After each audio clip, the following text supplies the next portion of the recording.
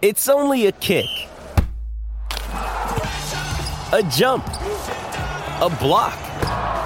It's only a serve.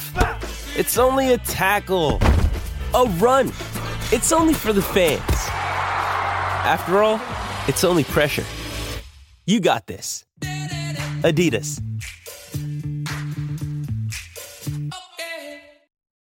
When you need mealtime inspiration, it's worth shopping Kroger, where you'll find over 30,000 mouth-watering choices that excite your inner foodie. And no matter what tasty choice you make, you'll enjoy our everyday low prices, plus extra ways to save, like digital coupons worth over $600 each week. You can also save up to $1 off per gallon at the pump with fuel points. More savings and more inspiring flavors make shopping Kroger worth it every time. Kroger, fresh for everyone. Fuel restrictions apply. This episode is brought to you by Shopify. Whether you're selling a little or a lot, Shopify helps you do your thing, however you cha-ching. From the launch your online shop stage, all the way to the we just hit 1 million orders stage. No matter what stage you're in, Shopify's there to help you grow. Sign up for a $1 per month trial period at shopify.com/special offer, all lowercase. That's shopify.com/special offer. Happy New Year, Reds, and happy 3 points. Manchester United, the in-form team of the country. Entertaining, consistent, and winning. It's brilliant. Welcome to the Manchester United Weekly Podcast in 2021 with Harry Robinson and Jack Tate. A hard-fought, close defensive clash that went United's way against Wolves, the most boring team in the league, is followed by a genuinely brilliant and entertaining end-to-end win against Aston Villa. Two teams who are fun to watch right now, producing one of the most compelling and high quality, actually, behind closed doors games of the coronavirus era. Jack, with that win, United went joint top. That means nothing come the end of the season, of course. But what is most telling is the confidence running through the club right now. Fans who are looking up the table to Liverpool rather than down to 4th and 5th. Players who pass crisply, make good runs, clip balls over the top, go hard into challenges, and a manager who looks younger, smiles, keeps expectations balanced, but has a spring in his step, without a doubt. There's a long way to go in the season, more than half the season to go, but for now, this is very good. Yeah, and we should be enjoying this. You know, it's easy to get dragged into all of the caveats that do rightly come along with the position that we're in. But at the end of the day, this Manchester United team is in a position that no Man United team has been in since Sir Alex Ferguson retired. This is by far the closest we've ever been to being serious title challengers. And even if the season fizzles out, we should take heart from the fact that this is where we are at this point in the season. And not only did we produce 2 wins in the last week, and especially against Villa, we played some seriously stunning football at times. Yeah. I mean, the first goal against Villa comes from some brilliant play from Pogba to beat the Villa midfield into Rashford, who releases Wan-Bissaka, puts in a great cross to Martial, making the exact kind of run we want him to make. And then, especially after Fernandes scores the penalty for 10 or 15 minutes, we weren't only the dominant team, but we looked absolute dynamite going forward. I mean, some of the play that we had going forward, some of the interplay was unbelievable at times. It was Pogba, Martial, Rashford, Fernandes, and actually Luke Shaw at the heart of it. We probably should have got another goal or two. Pogba had one very good chance that came from some of that football.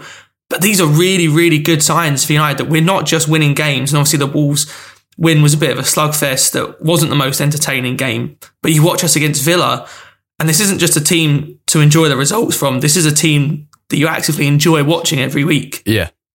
And it was just a genuinely really good game of football. Really entertaining. And brilliant. As I said in the intro, just two fun teams at the moment. That's certainly not something we would have said about United until very recently. Aston Villa as well are a team who came back in Project Restart, looked a lot better, and then have just grown and grown as this season has gone on. And I really enjoy watching Villa, not just against United. Well, in fact, I did enjoy watching Villa against United because I was concerned by the threat provided by Cash, McGinn, Grealish particularly, who is just an absolute gem of a football player, just a treat to watch. It was similar to the game against Leeds, except a team in Villa who are better defensively, so it was a much closer game, but it was just as entertaining, just with fewer goals. Yeah, it's that, and I think Villa, of all the teams to come to Old Trafford who deserve praise this season, Aston Villa are probably ahead of Leeds and ahead of everyone else. because although they didn't win, and I think we deserve to win, but nevertheless, Villa are a really entertaining team and who have some serious quality all throughout the side, and a team that I choose to watch every week, whoever they're playing, because they are fun to watch. But you're right, United, some brilliant play. And that's the thing. I got to the end of the game and you sat back and took a breath after what was undoubtedly a tense final 5-10 minutes. Once the heart rate had come down. Exactly, yeah. And then I turned to my brother and said, that was a really good game and we're fun to watch. And you're right. It's the level of quality and confidence in that front six, particularly from Paul Pogba, who was outstanding, but also from Bruno Fernandes, who kept things a little simpler than he normally does because he had more quality around him. But I think it's in players like Fred and McTominay and Shaw, actually, where you can see the change that this last few weeks of wins has done to them. And they're attempting things that they wouldn't normally attempt, and it's often coming off. And when Dan James came on as well, actually, some lovely hold-up play and interchanges with Martial, and you just thought he wouldn't be trying that pass through the lines, through a crowd of defenders, only a few weeks ago. Yeah, confidence is massive for so many of the players in our team. I think the ones you picked out there have been the perfect beneficiaries of a team that's actually in good form at the moment. I think Luke Shaw is the clearest example. Obviously, Alex Telles came in at the end of the transfer window. And to be fair, I think most of us, myself included, expected Alex Telles to probably end up being our starting left back by sort of halfway through the season. I thought we expected it would take him, a little bit of time to settle and then eventually would sort of usurp Shaw, mainly on account of the fact that he's a bit better going forward. But Shaw has stepped up his game massively, and he looks now like the talent that we thought we were getting all those years ago when he signed.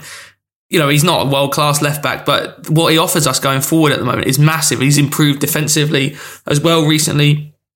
This was a brilliant performance from him against Villa. It really was. Down the left, him working alongside, whether it was Rashford, Martial, Fernandes, Pogba, whichever one of those four was kind of down the left at any point in the game, some of the interplay was brilliant. And again, probably should have got an assist for the chance that Pogba missed in the second half. But I mean, I think he is the perfect example of, as you say, someone benefiting from being in a team that is flying high, that is high on confidence at the moment. And really, when you think about it, he's probably only ever played in a United team that's full of confidence, maybe once or twice in his United career, maybe at the start of Solskjaer's time as manager, and then maybe at the start of the season when we finished second under Mourinho. That's really it. Yeah, it's true. And it was both games. He came on against Wolves and I think helped to change the game massively. Telles was having a less than good game against Wolves, and his contribution was pretty minimal in a negative sense. And Shaw came on and I think Telles has struggled to be in a fullback. He's done all right at fullback, but as a conventional left back, he's struggled so far. Yeah, I'm very happy to be proved wrong. Well, not proved wrong, but I just haven't been convinced yet. And I think it's not only that in comparison to Telles, Shaw looks better. It is definitely that Shaw has improved off the back of the increased competition. Yeah. And I think we're seeing that in all sorts of areas of his games. His crossing has certainly improved, but also the intensity and the with which he comes onto the pitch. And against Wolves, but also against Villa, there was this kind of intensity you got from left back in terms of his pressing, the way he went into aerial battles, and then some good crossing and play as well that just seemed unfamiliar, and that's a real relief. But there are plenty of other players to focus on, and we'll talk about where that results left United and Solskjaer's tactics. But just to pick out a few others, Paul Pogba in that form is just a joy to watch. One of his very best United displays, I think, and had it all. And if this is him earning himself a move elsewhere, then fine. I love it. Yeah, this was a brilliant Paul Pogba performance. It wasn't just the quality, the good passes, the vision, like we mentioned for the Wan-Bissaka, releasing Wan-Bissaka down the right for Martial's goal. It was also the intensity from Paul Pogba, which actually, even in some of his best United performances, isn't always there. You sort of see him in some games where we're playing a deep block and he's able to be a little bit slower and more calculated with what he does. And he has the quality to do that. But I think what was so lovely about his performance against Villa was just that intensity. Everything he did was very, very fast. It was at full speed. Even in defence, he was very, very good at pressing the Villa midfield. It was a joy to watch. And this is the Paul Pogba we wanted. And again, like you said, when we have Pogba and Fernandes in the lineup, it takes some of that creative pressure off of Fernandes. And I think it does make him play a little bit simpler as well, which I think we benefit from. I wasn't a vintage Fernandes performance by any means against Villa, but I think you saw that we were able to maintain attacks for a longer period of time because he was keeping it a bit more simple. He wasn't just looking to play that match-winning pass every time he picked up the ball. And I think that does, honestly, part of it, at the least, comes down to having another creative force like Pogba in the team. Yeah. I think also credit to Solskjaer, because I think Pogba was playing in what I think is his best position as well, in that more advanced midfield role. Not as a number 10, but certainly not in that sort of double pivot in a 4-2-3-1 alongside Fred or McTominay or Matic. I think pushed up a little bit further forward is definitely his best position. I mean, I think he had the most touches in the opposition box that he's ever had in a United shirt. And that just goes to show, what difference it made having him start that little bit further forward. Because in attack is where he's a more potent force than in defence, and we should be trying to maximise that as much as we can. Yeah, I was gutted when he missed that chance, because it was a fantastic chance and brilliant from Shaw. And we'll actually talk about Wan-Bissaka in a second as well, the other fullback. But Pogba, it was so refreshing to see. He proved that in that kind of almost left wing position, or perhaps left midfield is a better way of describing it, but in that left midfield position, he showed some actual discipline and protected his fullback and helped Shaw out, and his positioning was good, his intensity in the tackle was good, except on one occasion, and you just it was a kind of complete performance. And I think it was not asking him to do everything, it was asking him to protect Shaw when he could and to create chances for United, and that was kind of it. There wasn't the need to dictate the tempo, which is what is required of him in that kind of double pivot in the base of midfield. And that kind of let him do what he does best, which is play with some freedom and play like a street footballer who is just blessed in the most amazing way physically, who has he just is, he's the perfect specimen for a midfielder, with those long ranging legs, the driving runs, the brilliant technical ability, which I guess isn't a physical blessing, but a technical ability, and the strength and the aerial presence as well. And he had everything. And I think that Pogba playing like that, and it is well known that most of the United players look up to him, Pogba playing like that, it just has an immense impact on the team. But United's first goal from Wan-Bissaka and Martial. I think the other thing just to finish the conversation on Pogba, I think the other benefit of having him playing a bit further forward is that when he picks up the ball, and even against Villa, Pogba will lose the ball occasionally during a game, just on account of the style of player that he is. He invites pressure from other players, and often he can beat them, but he will also lose the ball.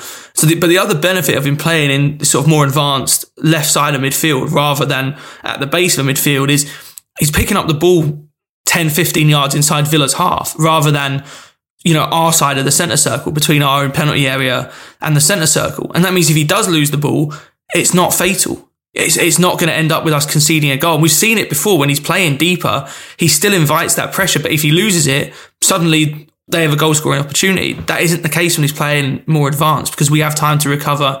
We have more players in reserve a bit further back to stop the attack.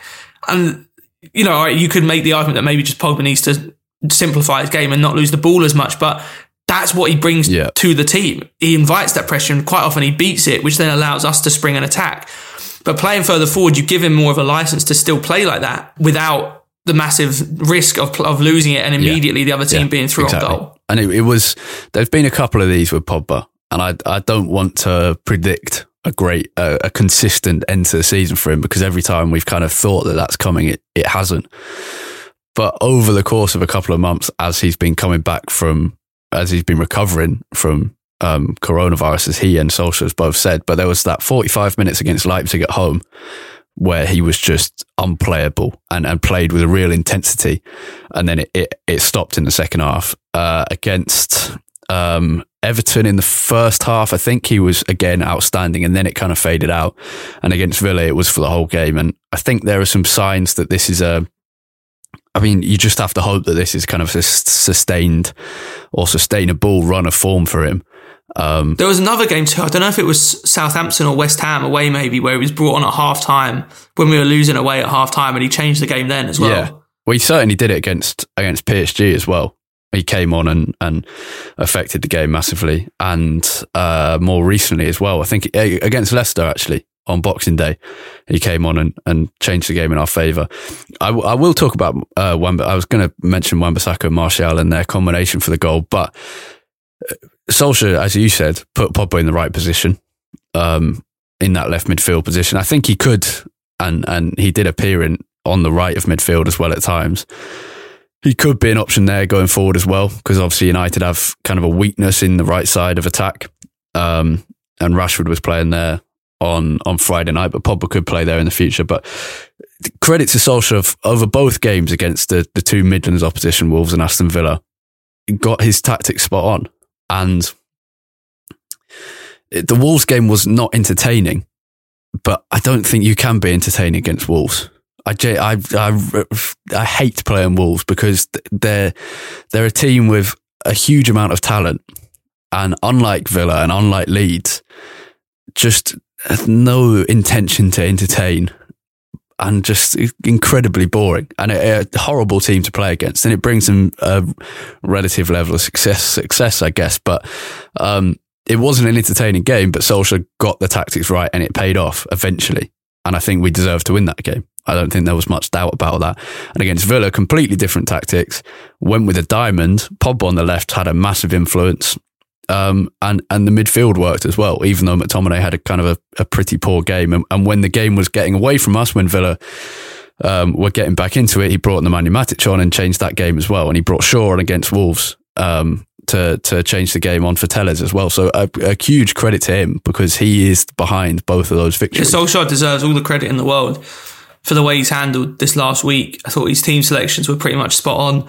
Like you said, changed the game with some of his substitutions. The Wolves game.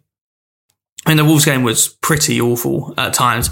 I absolutely despise playing Wolves. I mean, it's just the worst, worst fixture you could imagine, because it doesn't have the spice or the real fury of a derby game, but you also just know that it's going to be cagey and just a pretty awful spectacle.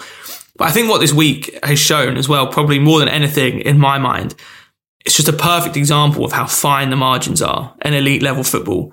No, we could, if we're being honest with ourselves, we could quite easily be coming out of these two games with 1, 2, or maybe even no points if a few things had gone differently.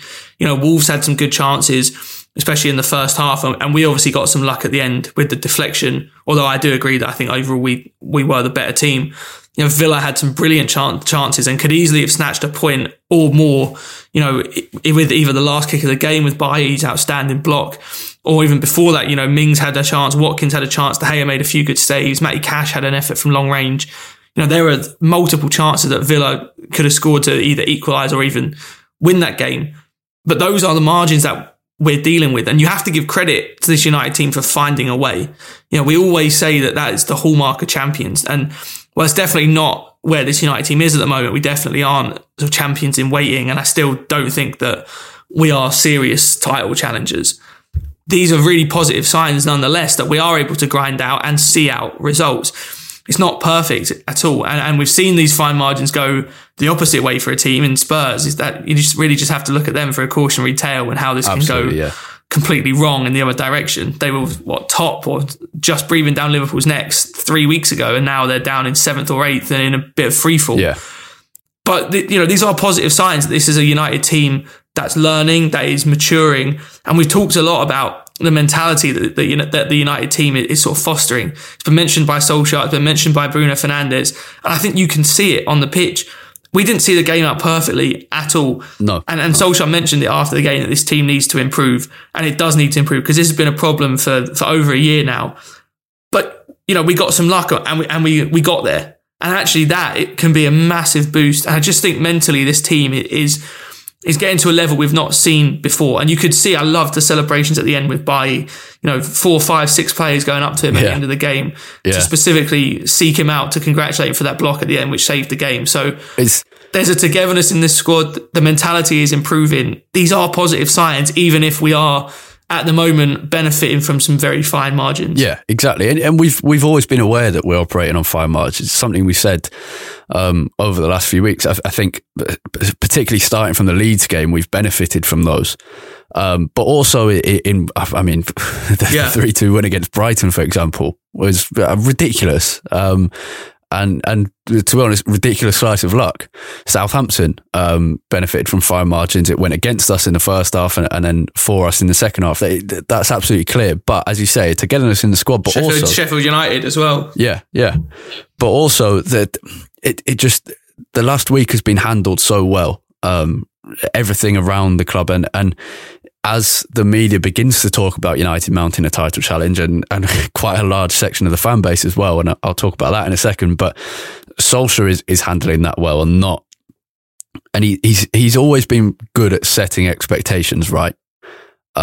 And after defeats, he comes out and talks about the positives of the game, and after wins, he comes out and talks about the things that need to be improved on, the negatives, and that just balances expectations and prevents us from swinging from emotion to emotion. And he was right. He came out after and said that we need to improve on seeing out games. And as you say, he's absolutely right. And we've seen evidence of that over the last 12, 18, 24 months where we've thrown points away. But as you say, these are games that we wouldn't have got 6 points out of. We probably would have got 2 points out of last season. And that's a massive improvement, even if it is fine margins. The challenge now is to continue the progress and make these games next season be ones where we get the third goal in the 70th minute and we comfortably see it out for a 3-1 or 4-1 victory. But the other point that you were talking about, Tottenham and United being second in the table now behind Liverpool on goal difference before they play on Monday, it's brilliant news and we'll milk it for everything we can. But it is important that it can all change so quickly. Spurs were title favourites almost alongside Liverpool only 3 weeks ago, and the talk about Mourinho's return. And now it's United who have filled that position alongside Liverpool. But the speed at which things have changed in a great positive way for United is also the speed at which it could all fall apart again. And so while I am delighted with it at the moment, we have to be aware of that and judge and make our kind of reaction and our analysis not just on the results and the wins, but also on the performances and those fine margins. Yeah, these fine margins are what you're always dealing with at the top end of the Premier League. You know, you go back and you could probably look at 8 or 9 out of our 13 Premier League titles and pick out a moment or two in every season that if one thing had sort of fallen differently, we wouldn't end up being champions. You could look at all the league titles that we've lost on goal difference or by 1 or 2 points that, you know, would also, you could look back on and say, oh, if this had gone differently. I remember there was one where we effectively lost the title to Chelsea one season around, I think probably 2009, maybe to 2010, maybe 2006, where Drogba scored an offside goal against us, for example, which effectively cost us the league. Like, things like this happen every season. It's nothing new. It's just that the league is so congested this season that 1 or 2 of those moments going a different way, and suddenly you're back in. I mean, we're at Tottenham now, 7th, I think, 8th. So it can change incredibly quickly. And I think that's why, you know, why we're not getting too ahead of ourselves. We're not getting too excited. It would have been really easy. And maybe if we recorded this immediately after the game last night, we would have been coming on here getting giddy about, oh, we're in a title race. You know, we're better than Liverpool. You know, we're coming for them. We're winning at Anfield, whatever. And it is really important, I think, to keep that positivity, because it's not something we've had here in such a long time. We do also need to keep some perspective. We definitely aren't there yet, and we are only halfway through the season. But at the same time, sometimes you create that luck a little bit on your own. You know, say with the penalty against Villa. Sure, I think we got a bit lucky. It is a penalty in my eyes, 100%. But you know, you get a little bit lucky in that you still get a penalty. It turns what was probably not a very good opportunity into an almost guaranteed goal. But you create that luck yourself by being in the right position, by playing front foot aggressive football. So I think it's one of those things where you kind of ride your luck and you take it where you can. But you're right that we need to learn I think as a team, not to have to rely on these moments. Of the progress. Yeah, exactly. But I think one aspect of it that you are seeing us do better in is that we haven't fallen behind in our last 4 games now. Yeah. Was it Leeds, Leicester, Wolves, Villa? Yeah. It hasn't been perfect, but not falling behind is actually a big deal for us at the moment. That in itself, we said before that and that is sign of progress. That is something that was going wrong in the last few weeks and has changed. And so immediately there's so much this season. I mean, just the progress from the start of the season is monumental anyway, but there are these individual things that you see have changed, and that is a real positive. Yeah, exactly. And I think like that, I think that there are probably 2 things that we really needed to improve. It was our ability to see out games when we're in a position, where we're leading towards the end, and not falling behind and putting ourselves in these 1-0, 2-0 holes, because neither of those things are sustainable. And we mentioned that a few weeks ago, that, it's great and we're winning these away games after falling behind, but we couldn't keep relying on that all season. Well, we seem to have fixed, at least recently, that issue. We're not falling behind as much. We're starting games much quicker. Now it's about improving the second part of that and not having to rely on, say, a Bailly last-minute block. It's about Pogba finishing that chance. We had a few other chances during the game that on another day might have gone our way. Martinez made some good saves. But we should be killing that game off quicker, then being able to rest some of our starters for the last 10 minutes. Those are the kind of things that we need to build up to really become a very, very good team. But at the same time, you got to just enjoy the fact that this is a United team very, very, very clearly going in the right direction. That is fun to watch, that puts a smile on your face, and that very clearly has a chance at having probably the most successful season we've had since Sir Alex Ferguson retired. Yeah. We're not going to win the league. I think we all kind of know that. Liverpool are still heavy favourites. But isn't it just nice to at least have an inkling that it's New Year's Day when we played Villa and we're joint on points with Liverpool? I mean, that's not anything we expected to come maybe in the next 2 years, let alone halfway through this season. Yeah, absolutely. And I tell you what it has done is that even though I don't expect us to win the league, although the fact that we're anywhere in there just makes football more enjoyable. But we spoke in September and October as pretty consistent, as personally a big fan of Ole Gunnar Solskjaer as a man and a manager from the moment he joined United as interim.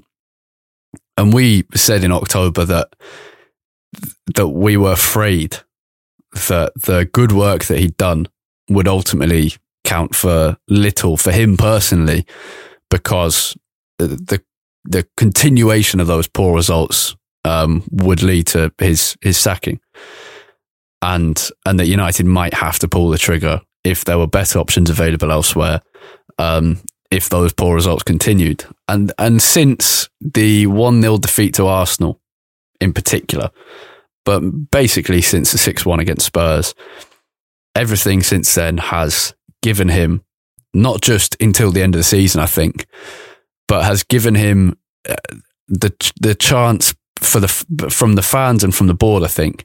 It's given him that platform on which he now deserves a prolonged chance to have a real crack at winning a league with United. And look, there's so many caveats to this season.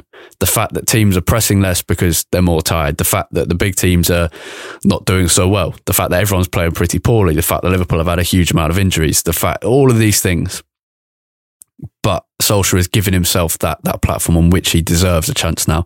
The final thing I'll say on Villa before we preview the City game, we can't continue without hailing King Eric Bailly. Yeah. I mean, he's come in for Lindelof the last 4 games. This must be the first time he started 4 games in a row in a couple of years, I would think. Yeah. And I think we've always known with Bailly that the talent is there. When he's played, he's made a couple of mistakes here and there, but in general, when he's played and he's been fully fit, he's been very, very good. I think we've also all known that stylistically, he is probably a better partner for Harry Maguire than Lindelof is, and that I think they complement each other well. They both cover up for each other's weaknesses and both maximise each other's strengths. I think, but to be honest with you, I think most of the United fan base had pretty much given up on Bailly as a serious option at centre back, just because the injuries had got to a point where it was almost impossible to rely on him for anything.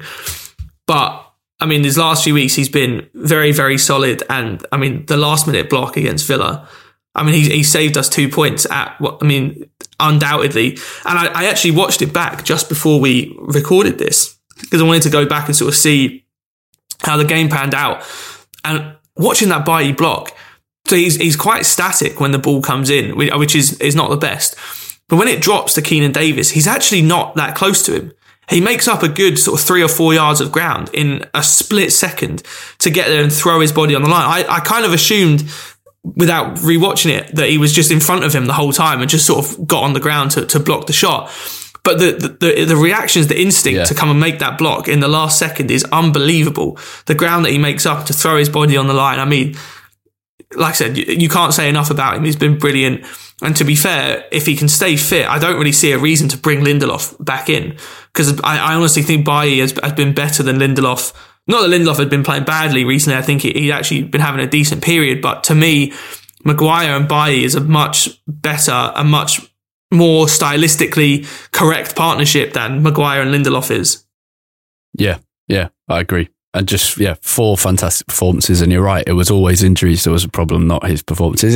He's another player in the team who is just fun to watch. And it was great to see him getting the praise after from the rest of his teammates. City, let's preview that quickly. The League Cup semi-final, one-legged. Does the one leg benefit us or City, do you think, rather than the traditional 2 legs for the EFL Cup semi-finals?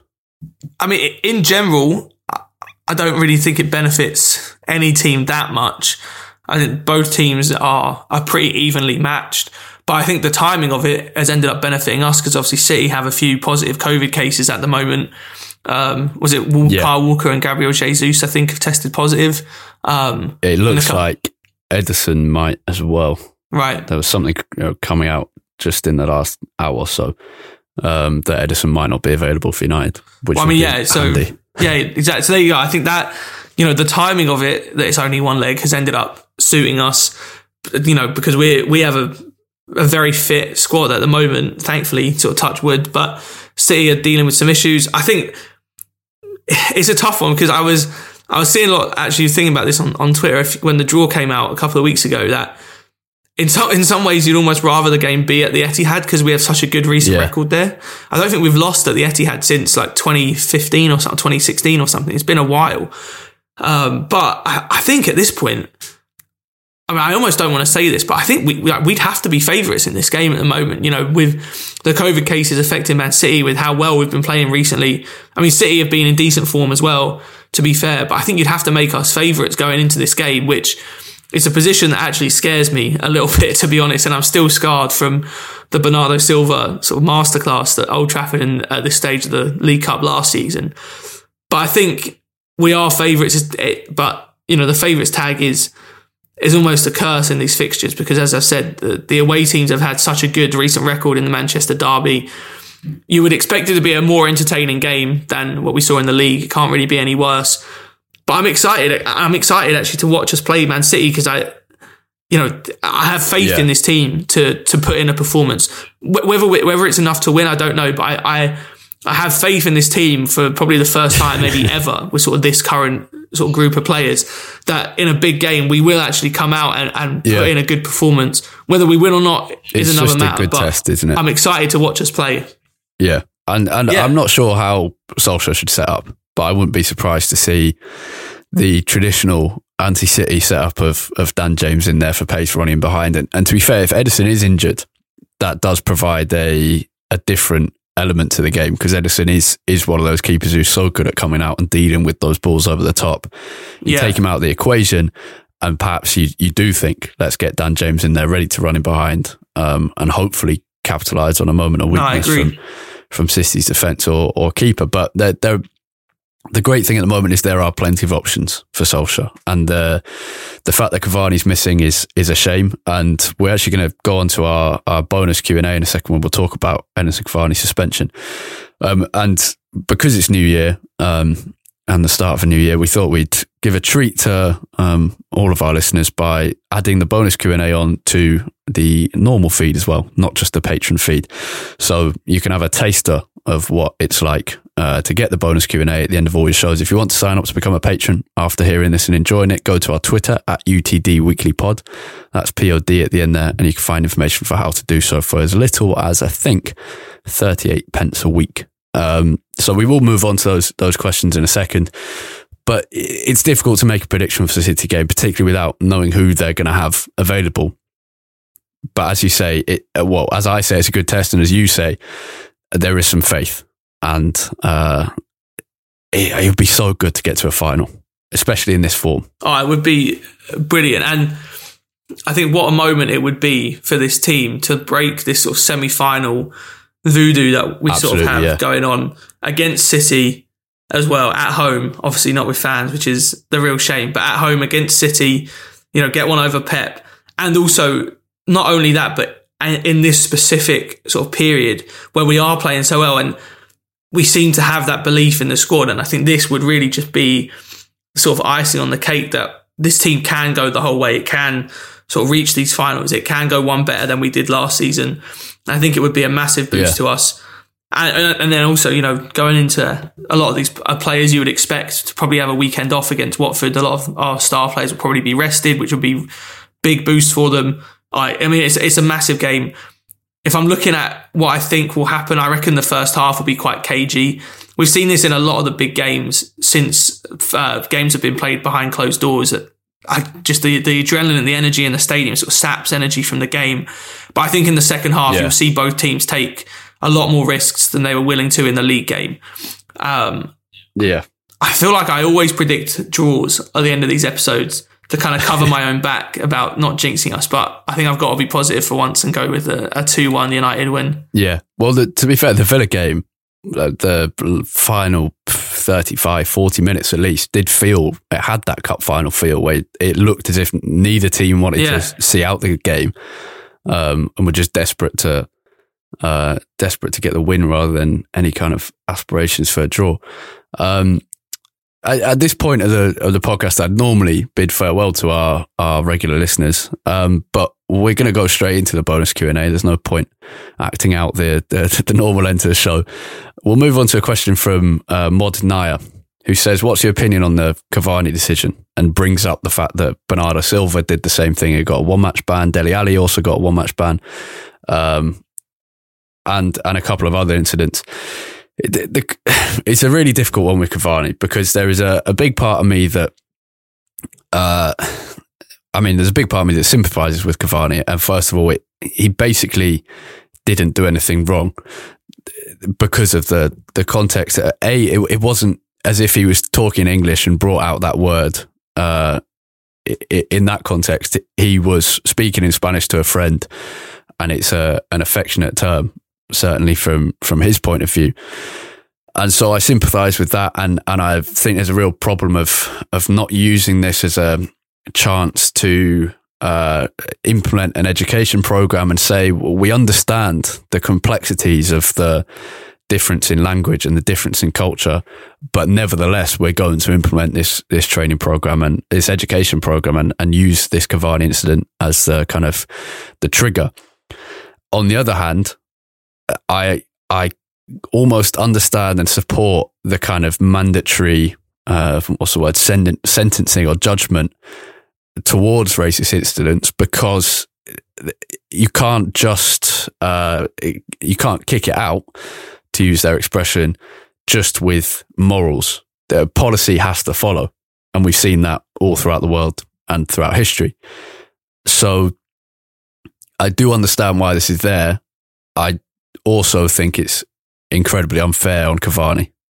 It's a tough one because I do feel for Cavani, because having sort of read up on what this really means and sort of the context in which it was being said, this clearly wasn't something designed to be offensive. It was Cavani trying to sort of show some sort of affection for the person he was talking to on his Instagram. Having said that, I think you can understand why the Premier League wants to be seen to be, not the Premier League, the FA wants to be seen to be taking sort of a hard stance on this, because, with everything, the optics of players still taking a knee before every game and condemning so quickly and so rightly sort of fans at Millwall and a few other stadiums that have booed players taking the knee before the games in support of Black Lives Matter. I think it's difficult from an optics perspective to have that going on and you be a vocal supporter of that and then let something like this slide without sort of doing anything. I do agree that I think there was a middle ground available here between a 3-game ban and nothing, whether that is sort of an education program or a smaller ban or a more sort of public statement of understanding the context in which this was said. Whatever that might be, I think there was a middle ground available here. Yeah. Personally, I think if we see the FA and the Premier League implementing this harsh level of punishment on all future cases like this, I personally am not too worried about it. Like, again, I understand from their point of view why they need to be seen to be clamping down on this. And I think, although I think Mod is right to point out previous smaller bans that other players have had. Yeah, that's the problem. I think the situation it's the inconsistency. Sorry to interrupt. It's the inconsistencies of the past. The fact that Wayne Hennessy could do a Nazi salute and claim that he didn't know who Adolf Hitler was, or claim that he didn't realise what he was doing. The fact that Bernardo Silva got a 1-game ban for this, and that's not to say that Bernardo Silva necessarily deserved a 1-game ban. That's a different case, and I'd have to look more into that. But the inconsistencies of the past are inconsistent and they're frustrating. But this is a new FA decision, one that was taken before the Cavani incident happened, was a decision to say the 3-game ban will be a minimum for these aggravated offences. Yeah. The judgment of that is obviously a little flawed. And I think it's typical of the FA's kind of cultural superiority complex and failure to understand other cultures. But I am pleased that Cavani has basically said, I'm disappointed to be banned, but I understand, and while I oppose the judgment, I accept the suspension, because you kind of want your player to accept that as the start of a better sport and a better way of dealing with it. And I think that was the right way for him and for the club to deal with it. Yeah. I think you also can't underestimate the impact of the events of this summer with the George Floyd protests and the Black Lives Matter movement sort of really gaining steam, and the issues of sort of racial equity becoming, in my opinion, more ingrained in sort of general society in the Western world, maybe at any point in my lifetime, sort of in the last 20 years or so. And so this is what I was going to say, in that although I think Mod is right to bring up previous bans that other players have had, I do also think that we've gone through something of a paradigm shift in the last few months, and that this is a completely new period with almost a blank slate in terms of the punishments the players will get for this.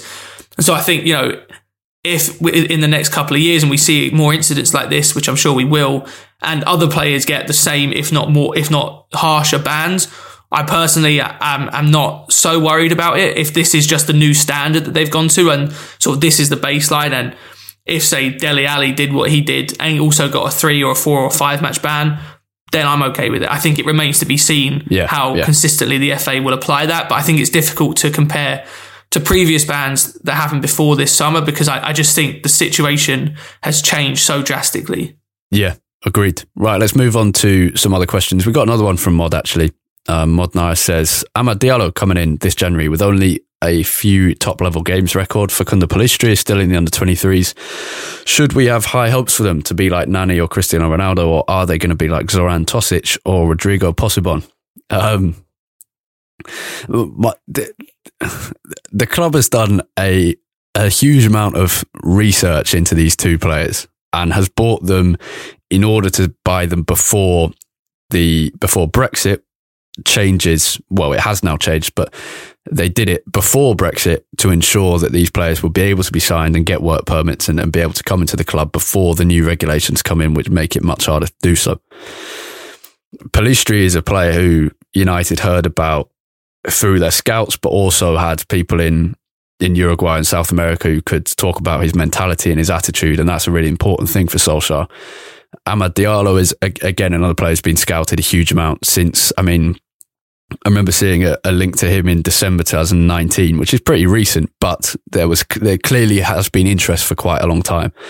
And that gives me some confidence. And these are players who are going to come in, and Pellistri is settling into the under-23s. It's a huge move to come from Uruguay at the age of 18 and into Manchester and learn a new language. And he's doing well. He's being welcomed well, and he's really kind of trained with intensity with the under-23s, which I think has impressed the coaches, but also his teammates as well, who appreciate the fact that he's not seeing it just as a stepping stone to the first team, but he's given his all for it.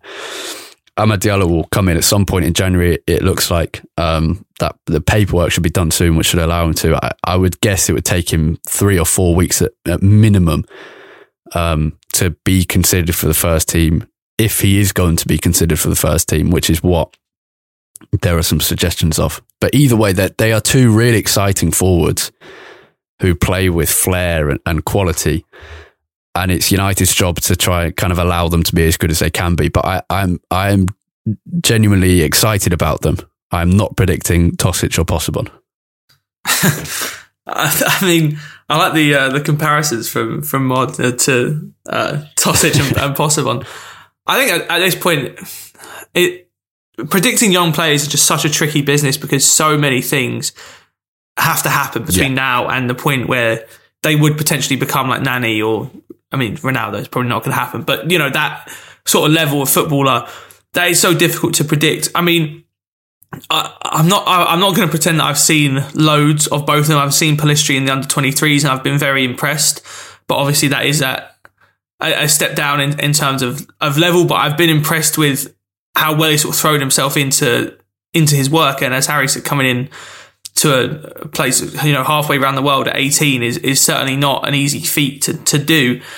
I think Diallo, having done some research on Diallo and seen what people have said, the people around Diallo are quite bullish on his talent, which I know is not unusual with young players, but I think the way that people, especially at Atalanta, have spoke about Diallo is quite different from what you see from most young players. I mean, Atalanta's captain Gomez has said that in training he's like Messi, which again is I'm sure a friend sort of trying to sort of pad up how good he is, but at the same time, especially for someone who has played with Messi in the national team, you don't get those kind of comments out of nowhere. And whether they pan out is a different story. We've seen so many young players come over and come through the academy or come from elsewhere that have looked like amazing talents and just haven't panned out. But I think Diallo in particular is one that I am really excited to see. You don't see teams spend £25 million on 18-year-olds very often. And so at the very least, United have seen something that they are very interested in. And to be honest, I probably trust our scouting network now more than I ever have at any point since Ferguson retired. So I am really excited to see Diallo play.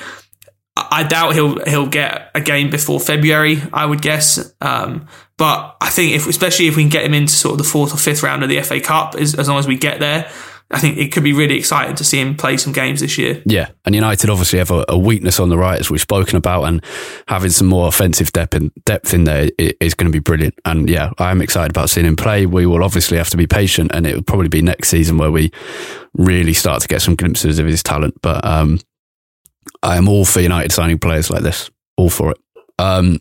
We've got a couple more questions. We'll start with one from Michael Byers, who says, with two world-class players in Press and Heath, is there an argument that the women's team is actually better than the men's team now? It's a very hard comparison to make, because obviously the context is very different. I'd say that the rate of progress in the women's team has been incredibly impressive, but it's easier to make that progress. If Casey Stoney's side can be still challenging for the title in April, then that progress from being a good WSL team to title challenges is incredible and a remarkable achievement.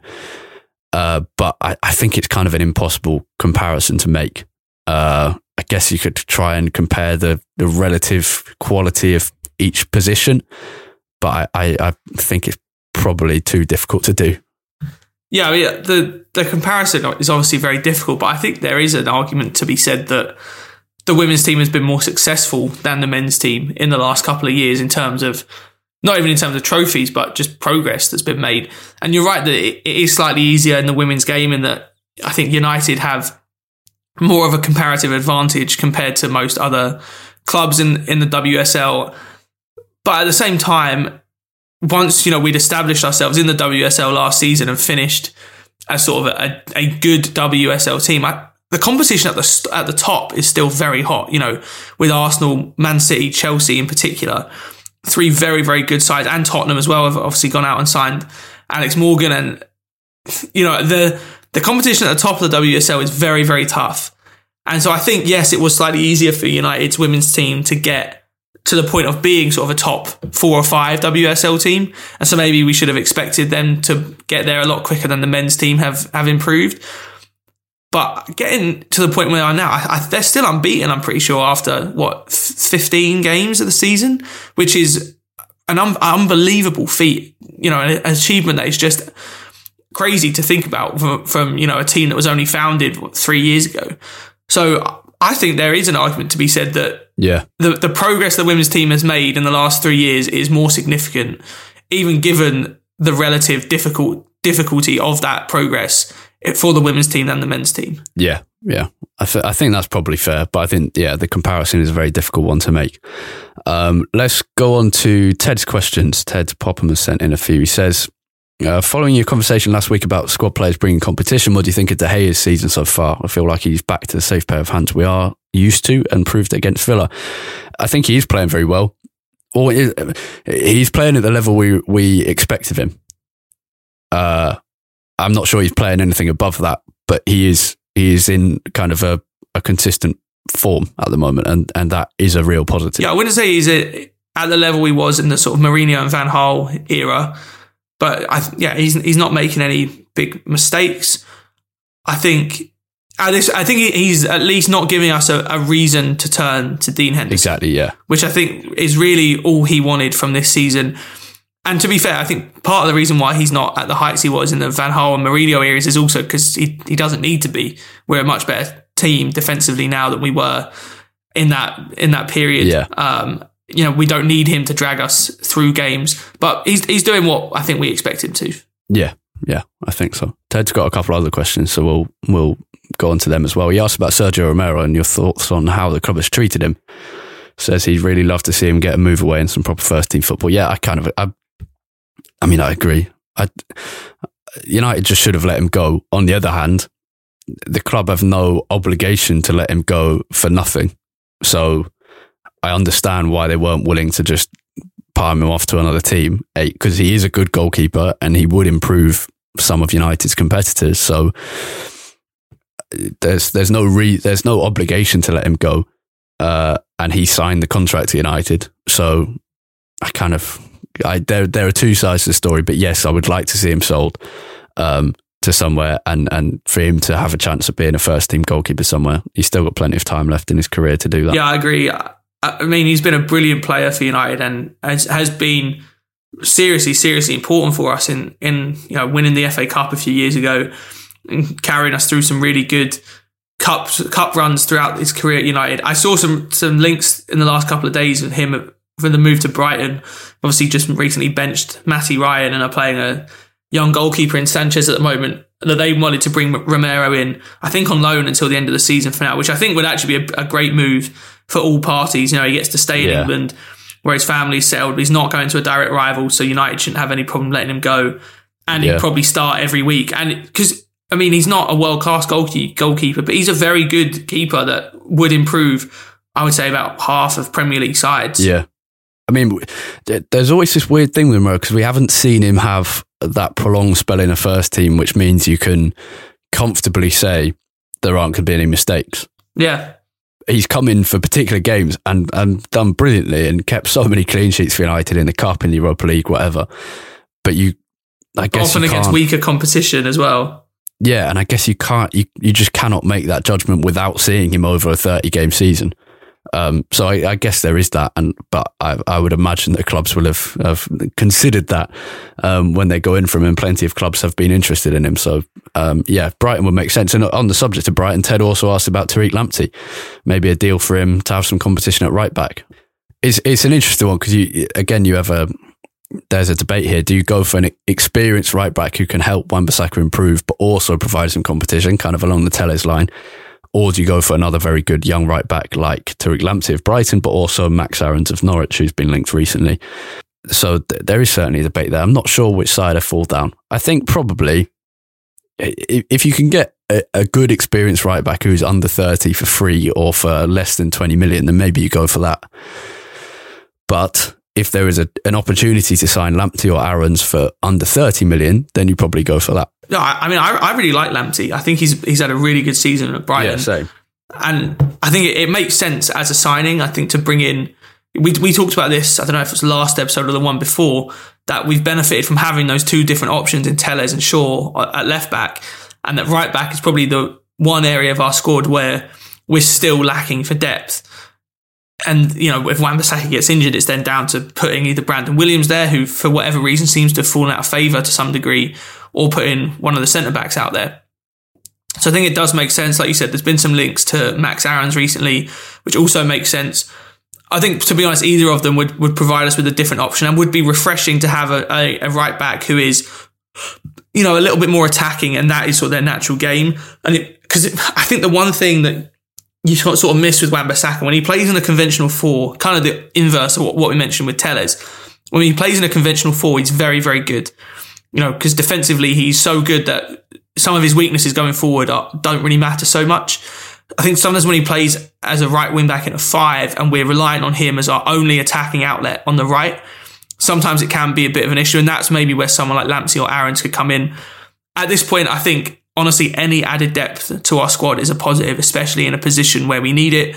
So I think if we can get Lamptey or Aarons on sort of a decent enough deal, I think we should go ahead and do it, because it would offer us another option. They're both very good young players that would compete with Wan-Bissaka and just give us another option, which, especially in a team that's kind of on the up and up, in a young team, I think is perfect. It's exactly what we need. It's just some more competition. Yeah. That being said, I don't expect any kind of deal along those lines in January. No, definitely not in January. Because you think about Brighton, who are trying to stay in the league. A Lamptey Romero swap deal, maybe? Yeah, potentially. That is one possibility where you say to Brighton, you can have Romero, but only if we get Lamptey now. Or you say, you can have Romero, but we want first dibs on Lamptey in the summer. Yeah, it definitely wouldn't happen in January. No. But then, you look at Max Aarons at Norwich as well, and Norwich are trying to get promoted again. So I can't see them letting him leave now. I don't expect much to happen in the January transfer window. Obviously, Diallo is joining. That is a boost. Pellistri will start to become part of the first team squads, I would expect. I expect some loans to be done, but mainly going out, and maybe someone like Dylan Levitt, who's not had a great time at Charlton, to come back, and they will be reviewing those loans. But in terms of the first team, I can't see a huge amount changing. Yeah, I doubt it as well. I don't really think we have a massive reason to either. The only thing that I could see us maybe doing would be like a right back to add his competition, and right wing. Really, at this point, I think the only glaring holes that you would want to fix now, but I don't think there is any real reason for us to rush into anything in the January transfer window. Yeah. I would be very, very surprised if we sign any first team players. Yeah. And it's just nice to have depth. Donny van der Beek is sitting on the bench and not playing. Which is strange. I thought he should have come on against Wolves, to be fair. I think he would have been perfect, actually, for that game. Yeah, I think so. So there is that depth there. And I think Diallo coming in and Greenwood, if he can find some form, but also Pellistri as well. And Dan James, who has found some form again, hopefully makes that right wing a little stronger. But we need a starter on that right wing. And it will probably have to wait until the summer. But you can see how different we are when Rashford plays on the right and gives some actual quality. And it makes our left side better as well. It gives more space to Shaw and to Pogba or whoever else is on there. So that is certainly a big priority in the summer. Patrons, thank you for supporting the podcast as always. Happy New Year. Thank you for letting us do this every week. Non-patrons, normal listeners, thank you for listening. I hope you enjoyed the the extra Q&A at the end of the show. If you're interested in hearing that every week, it is normally 15, 20 minutes. And we always get some really interesting questions from people like Ted, Michael, Mod, Craig, many, many others. If you're interested in that, you can pay, it's as little as £1.50 a month. You just have to go to our Twitter at UTD Weekly Pod. That's POD at the end there to find out information. You'll find a link there. Or you can go to Patreon. That's patreon.com/Man UTD Weekly Pod. So that's where to go if you're interested. Thank you for listening. For more from us out the week, you can find Jack on Twitter at UTD Tate, TAIT. And you can find me on Twitter at Harry Robinson64. And as I say, the podcast itself at UTD Weekly Pod. That's POD at the end there. Happy New Year. Thank you for listening. And happy time for Manchester United. Have a great week. Goodbye.